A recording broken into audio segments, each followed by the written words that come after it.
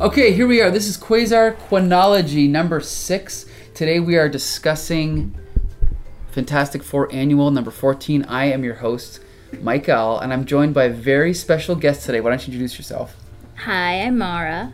Mara, and you've been on the Comic Book Syndicate before, right? You've joined us for a few movie reviews, Avengers, Endgame, and what else was it? I don't remember. Oh my gosh. There was at least 2 or 3. Shazam, I believe. Shazam, and maybe one other one. Yeah. And hopefully you'll be joining us again in the future. Okay, so I kind of just threw you into this. I asked you to read Fantastic Four Annual number 14 and the reason is because, as everyone knows, Quasar Chronology covers all of the pre-1989 appearances of Quasar. And because of that, because we're covering everything, sometimes the stories feature Quasar as a co-star, as a star. In this particular story, he wasn't quite the star, he wasn't quite the co-star. So you showed up and you're like, okay, Mike, I think I read the wrong comic because I cannot find Quasar in this thing. I couldn't find him either. Yeah. So we Googled it, and thanks to the website supermegamonkey.net, we found out... Yeah. We found out that Quasar is in this comic. He's on page 22 in the digital version. If you look at the shot of the Avengers flying in to save the day, Quasar's arm is at the top here. You can tell by his quantum bands. Yes. Yeah. So we're not going to have much to say about Quasar, I admit it. So why don't we just talk about this comic in general? First of all, have you ever read any Fantastic Four comics before? Admittedly, no. This was a very, not rude, but very polite awakening to see the style. I'm very much more fashion oriented with what I see in comic books. So yeah, I guess we'll dive into that. I'd like to talk about the fashion. Okay. If that's okay. Yeah, absolutely. So yeah, you'd notice a lot of the style and the way people dress in the comic book, as well as their hairstyle even. Okay. You'll see the way Agatha's hair is. It's very, very... I believe the comic book is 1979, isn't it? I think I saw it's 1979. Let me double check this. 79, yep, you're right. Yep. So yeah, her hair is pretty much representative of those times, I would say. And even Sue's hair is the same, and the men's hair, of course. And their suits are very vintage, I would say. These, you mean the superheroes, FF superhero costumes here? Yeah.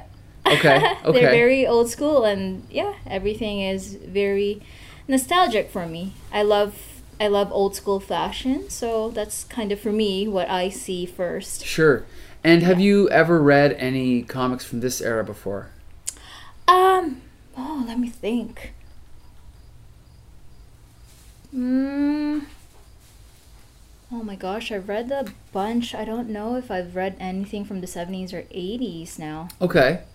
I'll have to say no. I think most of the comics I've read are more 90s and forwards. Okay.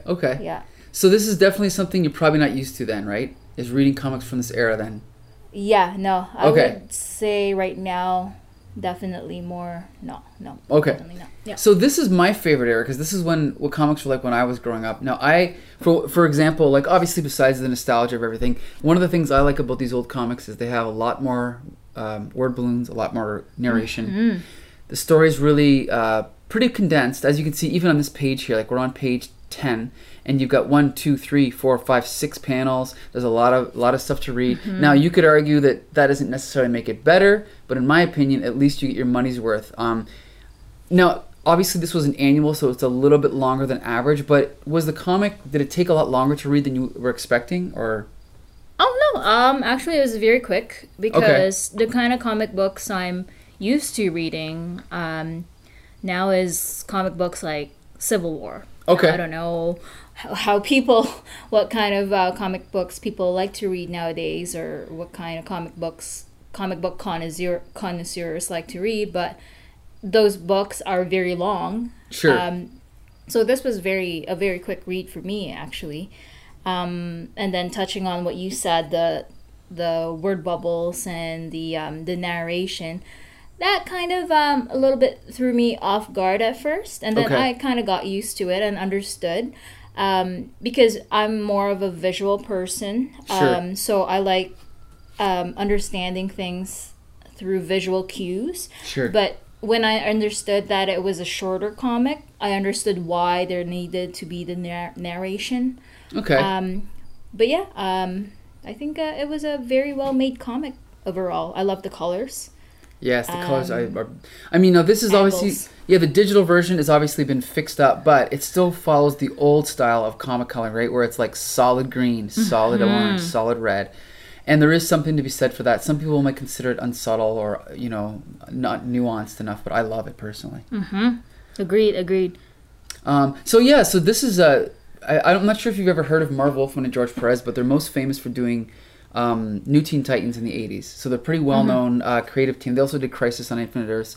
So this is early in both of their careers. This is not George Perez. He's not quite developed the style that he had later on. But the thing I like about George Perez is he puts a lot of effort into the detail. His storytelling is very clear. So what were your impressions just of the art? Of the art? Yes. I think it's still very similar to a lot of modern day art. Really? Okay. I think that, you know, the shading and certain, how do I explain it? Like the line work, or I think cross hatching and the shadow work would be different now. But you know, the colors would be different. But I think if they did color work similar to how we do it now, it would look similar. Sure. But even like the angles, like even this, you know, words like sploosh and wham, I still see it like to this day. Yeah. And maybe that's just us paying homage to how we used to do it, in a way, but kind of a throwback, like Batman, like the Batman TV show, right? Right. Kinda exactly. But then again, the fashion, right? Like comic books now, they're going to follow our current fashion, so that makes a difference too. But yeah, like the perspective and all that I still see a lot of similarities in the art. Okay. Yeah, and I like that because it means that we're still paying tribute a little bit to our roots, so to speak. Okay. Now, the story is an odd one. So the Fantastic Four are in the middle of a battle with the Sandman, the Marvel version of Sandman, not the DC one. And then they sort of get called away by Agnetha Harkness, who used to be Franklin Richards' I don't want to say governess, not babysitter, but, you know, governess. Now, Agnetha Harkness, around this time, she was a major character in the book. She isn't anymore. She's not really well known. So they ended up going to the fictional town of New Salem, Colorado, and they get suckered into this sort of cult. I guess you could call it a cult called the Salem Seven, who have tricked the Fantastic Four into helping them bring their father back to the earthly dimension or whatever. And then it was Nicholas Scratch. Yeah, Nicholas Scratch. Right. Yeah. And so basically the Fantastic Four get tricked into being sort of not hypnotized, but sort of like kind of like frozen. And basically the whole town gets hypnotized into being motionless, as you can see here. And then Agnetha Harkness ends up using Franklin Richards, who they didn't even consider a threat because he's just a little kid, and they end up basically saving the day. Now, I know that you're familiar with the Fantastic Four, but are you familiar with the fact that they had a son, Franklin Richards? Did you know any of that stuff? Or honestly, no. Okay. Yeah, this is the first time I've actually met Franklin. So this to me was more introduction of Franklin than Quasar. Okay. Yeah, I mean, we're only going to see Quasar's wrist in this one, but... Yeah. So anyway, let's talk about the dialogue. Marv Wolfman, I grew up with Marv Wolfman. I love Crisis on Infinite Earths. I don't think he's the greatest writer. What is your opinion of... Let's talk about the plot first. Did you enjoy the story overall in this comic? Yeah, I would say so. Okay. The story's... You know, the story is the story. Okay, is that a good thing or a bad thing? I think it's great. However, I'm also a Quentin Tarantino fan. Okay. So dialogue dialogue to me is important. Is king. Okay. So how about you? I'd like to know what you like think. To know my opinion? Yeah. Okay, so I would, we've been covering a lot of stories in this podcast by Roger Stern, Mark Grunwald. I think they're both good writers. Their dialogue's not spectacular, and I have to say the same thing about about Marv Wolfman. His dialogue has never been spectacular. It's kind of the typical stilted wooden 1980s comic book dialogue.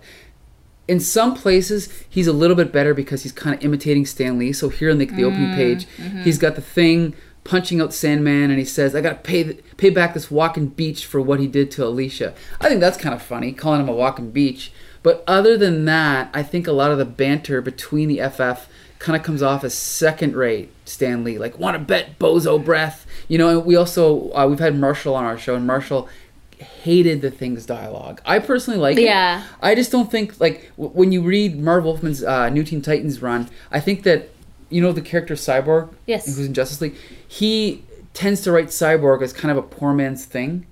Oh. And so, like, Cyborg is always bantering with Changeling, but their dialogue's never as good as the Thing and the Human Torch by Stan Lee. And so that's what I feel like when I read Marv Wolfman. It's like Marv Wolfman's FF. It's like, he's trying to do Stan Lee, but he's not quite as good at it. So it's one of those things where I can read it and I can enjoy it as a 1979 comic, but I don't necessarily think it's great, I see what you're saying. Yeah. So I would read more of this, but I maybe wouldn't be excited to read it. Now, what about as far as the whole plot with, like, okay, so the FF, they're superheroes, but they kind of have like a science fiction-y background, They got their powers by being exposed to cosmic rays. What do you feel about mixing that science fiction element with, I guess, mysticism, with, like, basically the witches and all that stuff? Did that bother you? Do you think it was cool or what? I think that's all right by me. I like both mixing science and supernatural. Okay. In that sense. That's all good with me. I think they mesh that well enough. But again, the dialogue ties it all in together. And if the dialogue was better, I think they would have scored higher in my books. Okay. Yeah. Now, this is one of the early appearances of Salem 7. We can see all the different characters here. We've got Vertigo, Bruticus, Hydron, Thorn, Gazelle, Reptilia. Yakum. I don't even know what that's supposed to mean. What is your impression of this team here? What do you think of these guys? Very old school. Okay. I love it. I was wondering if they were actually saying their names there. Yeah, are they saying their names? I was wondering. I think they're being introduced. Okay, I think okay. But there was, going back into the dialogue being poor or could have been better, is there was a panel there, I think 2 pages down. Like forward? Forward, yes. Okay. When they were kicking the Thing's ass. Okay. So they were, again, with narrating what they're doing, is when they're, like, explaining who they are. Right. You know what I mean? That to me is an example of bad dialogue. Because they had to, like, explain who they are while they're doing what they're doing, kind of thing. So that to me was, in that context, a good example of bad dialogue. So, for example, you underestimate us, creature, or did you forget that Gazelle's power is more than just mere animal-like agility? I am a beast of prey. Whatever I hunt, I kill. So yeah, ridiculous, right? No one would actually say that if they were in the middle of a fight. Now, based on that, what would you say is the age group that this story is aimed at? I see. Yeah. I would say like early teens. Okay. Early teens, because there's no blood anywhere in this comic. So I would say early teens. Early teens, okay. Do you think it's something adults can enjoy, or is it something they should best leave behind? It would be something that, like us, adults should explore, just to, pay tribute or go back in time. Okay. But yeah, if you're looking for something to actually enjoy, this is not something I would recommend. Okay. Okay, so you talked about the dialogue in general. Was there any particular moment that you thought was really bad? Not as far as dialogue, but just as far as, like... Oh, yeah. Anything. Yeah, when the Thing was thinking in Bubble Thought. Is there a particular part, or do you want me to pause? Do you have to check that? I just don't want the beeping to be in the thing. Okay, do you want to redo that part? I'll just put a note. I'll just put a note to 1 sec here. 16 ding. Okay. Do you want to redo that? Yeah, I'll redo the question. So is there a particular moment that you thought was really terrible in this comic? Yes, the part where the Thing was thinking when he was lying to Franklin. Okay, do you remember where that was? Right after Gazelle tells him that she's Gazelle and what she was doing to him. Okay. So up. So this way? Forward? Backward. Okay, backward. So right after they were introduced, the Seven. Gotcha. Salem 7. Okay. Right. After that. Okay, after that. After still? So after he was being brutalized, that part, yes. So what page is that? This is digital 15. Yeah.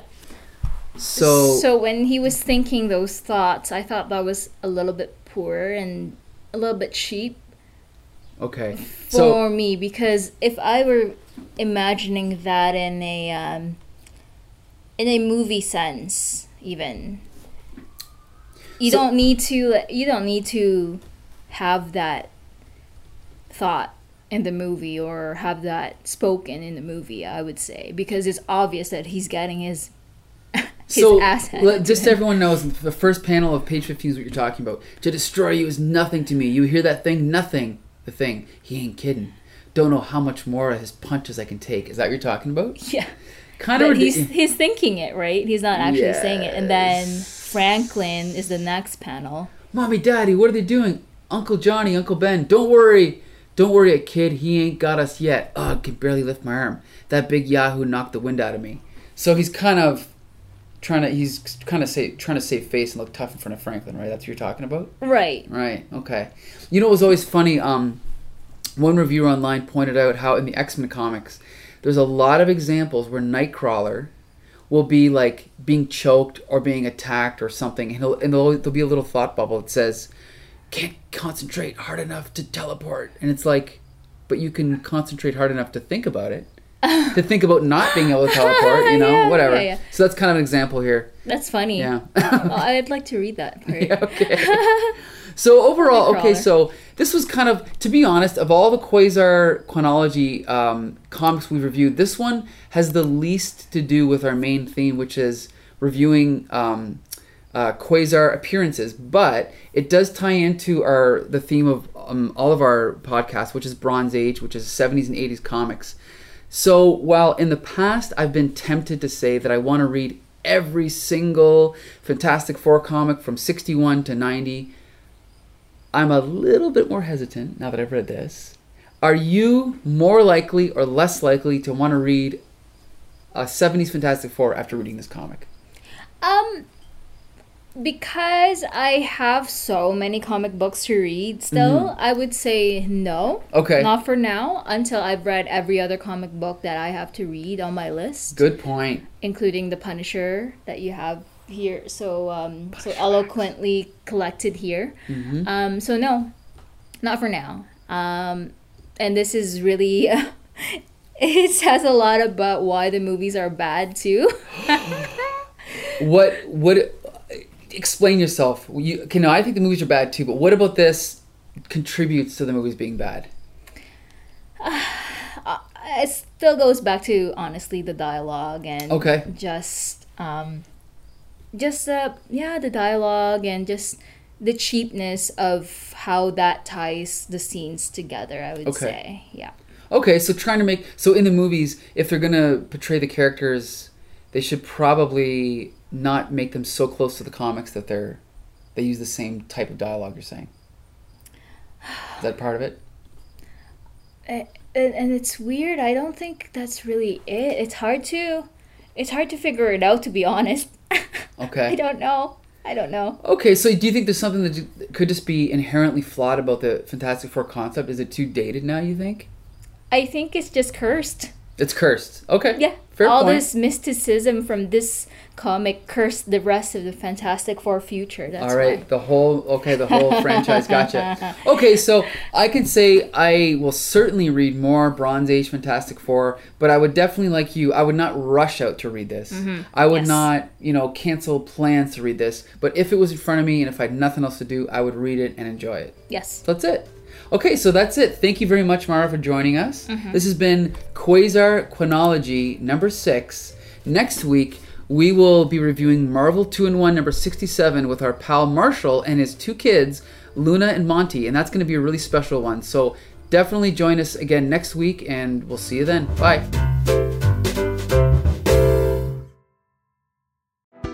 The reasons to treat yourself to a frozen drink from Mickey D's go on and on and on. It's more than a drink. It's a Mickey D's drink. Your new flavor craze is here. From sweet and fruity frozen Fanta Wild Cherry to the classic cool of a frozen Coca-Cola to the tasty and tart frozen Fanta Blue Raspberry. Get any size for $1.59. Price and participation may vary. Cannot be combined with any other offer. Ba-da-ba-ba-ba. Grab a 30-day free trial of Live by Live Plus, and you'll get unlimited skips, commercial-free music, and all of the podcasts and live streaming events you can handle. Visit livexlive.com/podcast1 to learn more and start your free trial.